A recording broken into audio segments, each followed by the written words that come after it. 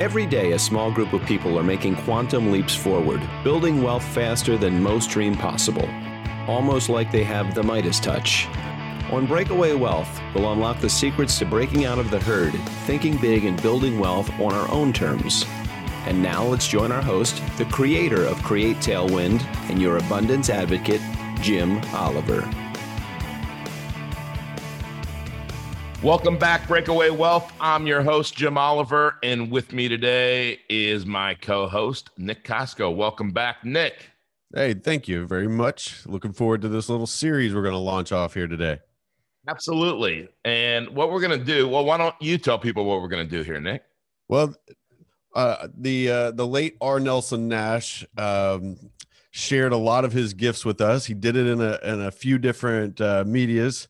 And one of them was, I believe it was his last work, was a book called The Case for IBC that he wrote with two of his brilliant cohorts, Carlos Lara and the Dr. Robert Murphy, the esteemed economist. And they wrote this book together, The Case for IBC, How to Succeed from Our Current Monetary Regime, one household at a time. And you can find that at infinitebanking.org. But those guys, they put together this real simple book. A lot of people say, hey, Becoming Your Own Banker is a technical book, whatnot. We think it's a brilliant textbook, but this is just 7 stories in this book.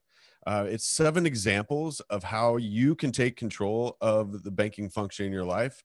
And so what Jim and I are going to do over the next, we'll have some different episodes broken up in here. We'll have some guests and whatnot, but we're going to just go through each chapter of this book. And as Nelson said, it's all about how we think. And so just like right on cue, what we're going to do, the first example has to do with thinking like a business owner. And we're just going to walk through an example of how a business owner thinks about money. We're going to do this in a video format. It'll be on our YouTube channel. You can watch this. We got a presentation. And if you want to talk about it later on, schedule a meeting with us, and we're happy to answer your questions about it. But we've got a little PowerPoint here we're going to walk through. Jim's going to walk you through it. So without any further ado, Jim, why don't you take it away? All right. Thank you, Nick. And Nick, if you remember, Nelson would always say that you need to be in 2 businesses. That's right. He would say it that way. The business that you are in to make a living, right?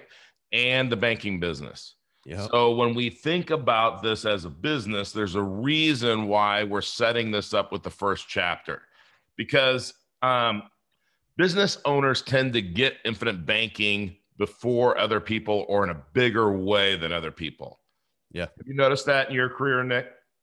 Absolutely. When we're talking to a business owner, we're not trying to convince them about taking ownership and being a business owner. We're showing them how to sharpen the tools, so to speak. But when it's just like me, when I first came into this, I really wasn't a business owner. And it wasn't by chance that Nelson starts off Becoming Your Own Banker with challenging the way you've thought up to that point. Well, because, business owners they think about cash flow, and they appreciate cash flow. And so Robert Kiyosaki, he tries to get people to think cash flow, right? With this great game, Cash Flow. But most people don't think about that. And they when they think of cash flow, all they think about is the cash flowing away from them. But we also have to account for the cash flow flowing to us, right? That's right. So let's jump into our business here. Okay, so we have XYZ company, and all businesses kind of work on a beginning and an end to the year. Now, nothing ever ends. It just kind of rolls, but there's a measurement, and again, we've had the great author of the 12-week year, Michael Lennington. Is that right? That's right. That's right. See? I had to think about that for a second just this morning. But we have, so we're going to look at this as 12 months. Okay. Now, most businesses, the small businesses, really run January to December, right? That's how they do their books. And a small business is a business under 500, but also, to run a business and really understand how this works, you need some employees, right? And we have a few businesses like this. Now, what's the goal? Profit, right? Profit. Right. Profit. And as the guys point out in the book, no good deed goes unpunished by the IRS. So if you have a profit, what else do you have? You got the tax man. You got the tax man, right? And the residual or net profit is really what we're after, right? Yeah. Okay, so here's the interesting thing about businesses. Most businesses are seasonal, right? Rhythm to the business. Yeah, so your sales and your revenue come in, and maybe you're in landscaping, or maybe you're building decks, maybe you're whatever it is, construction. Here in Florida, I can tell you they do not slow down on construction. But up north, maybe in the middle, in South Dakota, I can tell you for sure, there's not a lot of outdoor building going on in the middle of winter. Well, and you got some businesses that, outlines in the book, they do 65% of their sales might happen in the last 2 months of the year. Like you stole my next part of my slide, Nick. I know. I was just, you got to wait, Nick. You got to wait for the presentation to go along, right? But that was the cue to hit next. Okay. I got it. So what happens though, we got to talk about so our money comes in, right? Our accounts receivables or ARs, they come in, the sales revenue, they come in not consistently. That's right. Now, seasonally, and I can give you many examples of this in the businesses that I'm involved in. But yeah, some businesses, as much as if you think of a business that really relies on Christmas or something like that, or it could be, businesses in your town in Louisville, Kentucky, that might be surrounding the Derby. I mean, they're having a ton of their revenue coming in a short period of time. That's right. But, as this comes in, or as that stuff comes in erratically, a lot of our expenses, the two that are one of the biggest expenses most businesses have are payroll and maybe rent. Now, there's a lot of other expenses, but they tend to be more consistent, right? More right. Every month they come in. It's not like somebody's going to say, "Hey, why don't you just pay me in those really good months, and I'll work the whole year," right? Right. The landlord wants his check every month. Absolutely, yeah. Don't we know that? Okay. So what that means is when you buy something, when you sell something. Right. And when you sell something, there's a transfer of ownership, but there's not always, there's very rarely immediate payment. In fact, you're really extending credit to your customers that you're selling stuff to, right? Yeah. Yeah. Just like the guy that was sitting here doing work at my house the last 2 weeks. He hasn't paid me yet, but he's certainly done a lot of work. Right. Right. So it could be 30, 60, even 90 days. Yeah. And some of those questions or some of those conversations after 90 days can get pretty tense, right? Now, here's the other thing. You also have payables, right? You have accounts payable that you need your suppliers, like how you get stuff to sell or perform whatever your company does, to for the ultimate the consumer or whoever you're selling to, but you have to go get these things that you're selling to your customer, right? Now, when we do that, they'll normally, again, there's a transfer of ownership, right? Yeah. And they become a creditor of ours. So we have people that we owe money, and they have, and there are people that owe us money. And it's that dance of, hey, well, we haven't gotten paid, so we can't pay you. That doesn't go over very well in business. No, you talk to a business owner, and it's like their whole universe is wrapped around the seesaw of ARs and APs, and you just use those two terms right there with a business owner, and you're going to find out how good their cash flow is by how stressed they get when you bring that up. Yeah, absolutely. And the thing is that that's where really where accounting comes in, and making sure that we have the right people on the bus, right? And one of the things that we end up doing because of this dance is we end up getting some kind of credit for our merchandise, right? To go buy merchandise or whatever it is. Now, like I said, sometimes they'll give us 30 days, but we're going to need to manage cash flow. We believe we need a commercial bank, and commercial banks are going to give us what we really want, our lines of credit. And sometimes they're loans, like on equipment loans and things like that. But for cash flow management, we go down and we put our, we hire a commercial bank, right? Now, here's a couple of things about that. Lines of credit, there aren't any terms, right? They just expect you to pay down that line of credit. What happens if you don't pay down the line of credit? They may convert that thing to a note. That's right. Or what else would they do? Call it.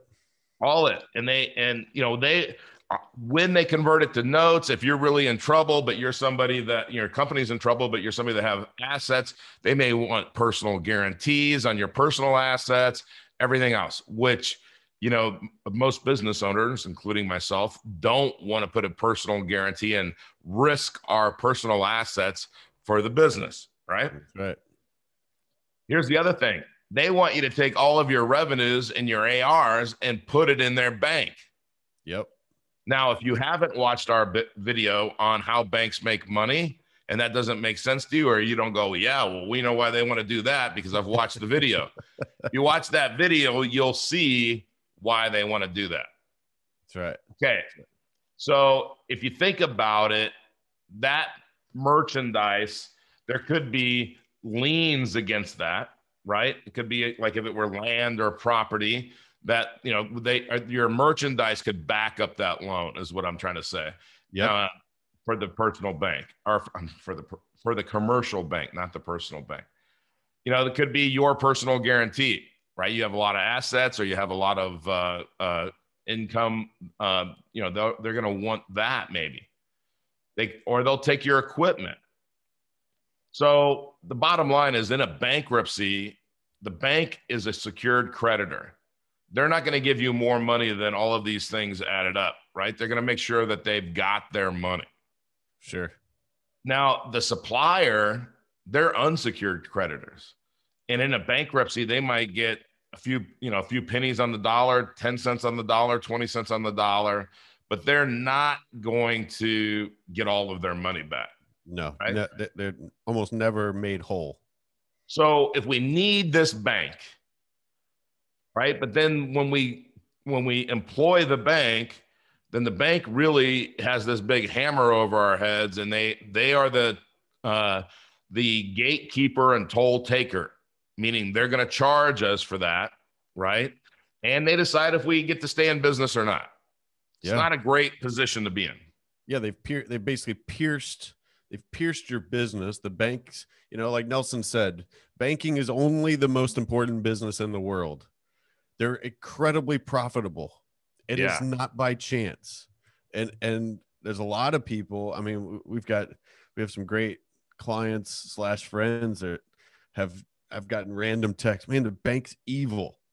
Right. And you'd hear Nelson say those things. I just try not to let that stuff bother me. But it's if you're a business owner and the bank's got a gun to your head, they're gonna win. They're coming after you, right? And it's heavy and it's burdensome. All right. So what if there was an alternative bank for loans that actually you designed in lines of credit? But with this bank, there's some advantages. There's tax benefits. The loan terms are flexible, and you actually decide those. It pays a lot more interest and dividends to you, this bank, right? And you control it. you have liquidity, use, and control. Hmm. Now, normally that's what the bank has. Yeah. Right. So what could be an objection to this bank? I don't know. You got to be in charge. I don't know. It sounds peaceful to me. Well, it does sound peaceful. So, like, let's say in this bank, by the way, nobody's ever going to try to collect any money from you. Yeah. Is that kind of crazy? Nobody's going to put a gun to your head. Nobody's going to have the hammer over your head. Okay. So when you want a loan from this, you don't ask for it. You tell them, right? Yeah, because you are in control of the bank. Yeah. Right. You've become your own banker. So all right. So here's what some people would say, Nick, is they would say, but when I put my money in a commercial bank, it's protected. It's insured. And they look at 2008 and 2009 when these banks had a lot of problems, and they say, look, I'm going to be okay. They're going to take care of me. They're going to make sure I get my money. But they have to read the laws, right? And basically, we've said no more.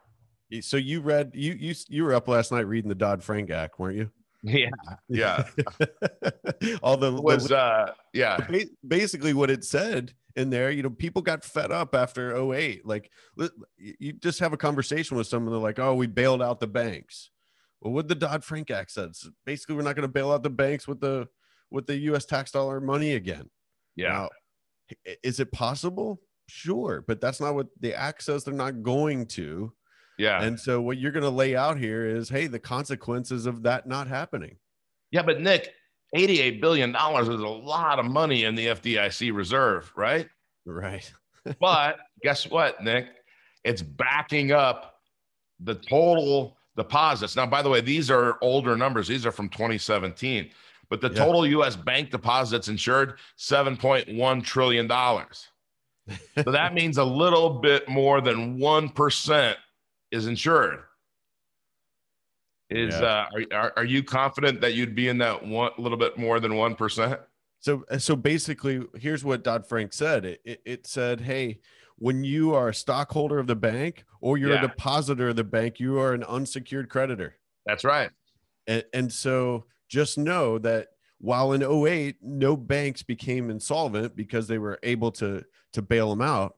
If the laws followed and banks became insolvent, some banks became insolvent in the next banking crisis, there's not going to be a bailout. So guess who they turn to? They turn to, most of us don't own a bank, but a commercial bank. So the depositors we're going to be the ones holding the empty bag. They're the creditors, right? And so, here's the thing that I think about. Okay, so this alternative bank that we're talking about is obviously infinite banking and an infinite banking concept discovered by R. Nelson Nash. And the thing that's cool about it is we can't get in trouble, but we can use it in the same way, right, as the commercial bank. Now, it does take time and it does take coaching. And, Nick, I think that's probably enough for chapter 1. But if this intrigues you to want to have a meeting and discover how you can either use this in your business or become and start thinking like a business owner, which everybody who's listening to this podcast needs to do, go to createtailwind.com. There's a button there to schedule a meeting, and hit that button, watch the videos, go to our YouTube channel, Create Tailwind, and really start to open up your mind to this. Because as business owners, we don't go out and buy instruments like mutual funds and Wall Street investments. We buy assets, okay? Assets, businesses, could be real estate, et cetera. But this alternative bank, that's what we're telling you to buy and to set up and to use and to grow. And as you do that, you're going to grow your life, your family's life, and your business if you're in another business as well. But to go back to the beginning, you need to be in 2 businesses, as Nelson always said. The business that you're in and the banking business. Nick, any famous last words? No, I just want to say thank you for sharing that. Hey, like I said earlier, go to infinitebanking.org, get yourself a copy of The Case for IBC. Fantastic. Also, Carlos Lara and Dr. Murphy have their own podcast called the Laura Laura Murphy Show. They also have a thing called the Laura Murphy Report, which you can get some of those articles from us. Just reach out to us if there's anything you want to see. But I just want to thank them for putting together this great little book, and we'll do our best to share it over this coming series. Absolutely. And this graph that's on the video, Carlos Lara actually draws this freehand during the meeting, and we had somebody create this, Nick, and Carlos really liked it. He said, I don't use slides, because I said, I need those slides because this is so important. This message is so important. And every business owner that we work with, we show them this. So I'm really excited to dive further into the book as well. I really thank everybody that wrote the book. And Carlos, thank you for letting us use your drawing here and making it a PowerPoint, which it's one of my favorite PowerPoints because it's so direct and clean. So it doesn't look clean right there, but as it builds, it is. So sure. Nick, all right. You know, one of the things that as a business owner we do is we break away from the herd. And anybody that stays in the herd, nothing good happens in the herd, right? It's kind of like nothing good happens in the hood. Nothing good happens in the herd. Only the dead fish go with the flow, man. That's right. Dead fish go with the flow. I think we'll wrap it up on that. Nick, thank you for being here. Until next time, audience, break away. Want to become your own banker and build wealth on your own terms? We'd love to help. Go to createtailwind.com to learn more and schedule a complimentary consultation.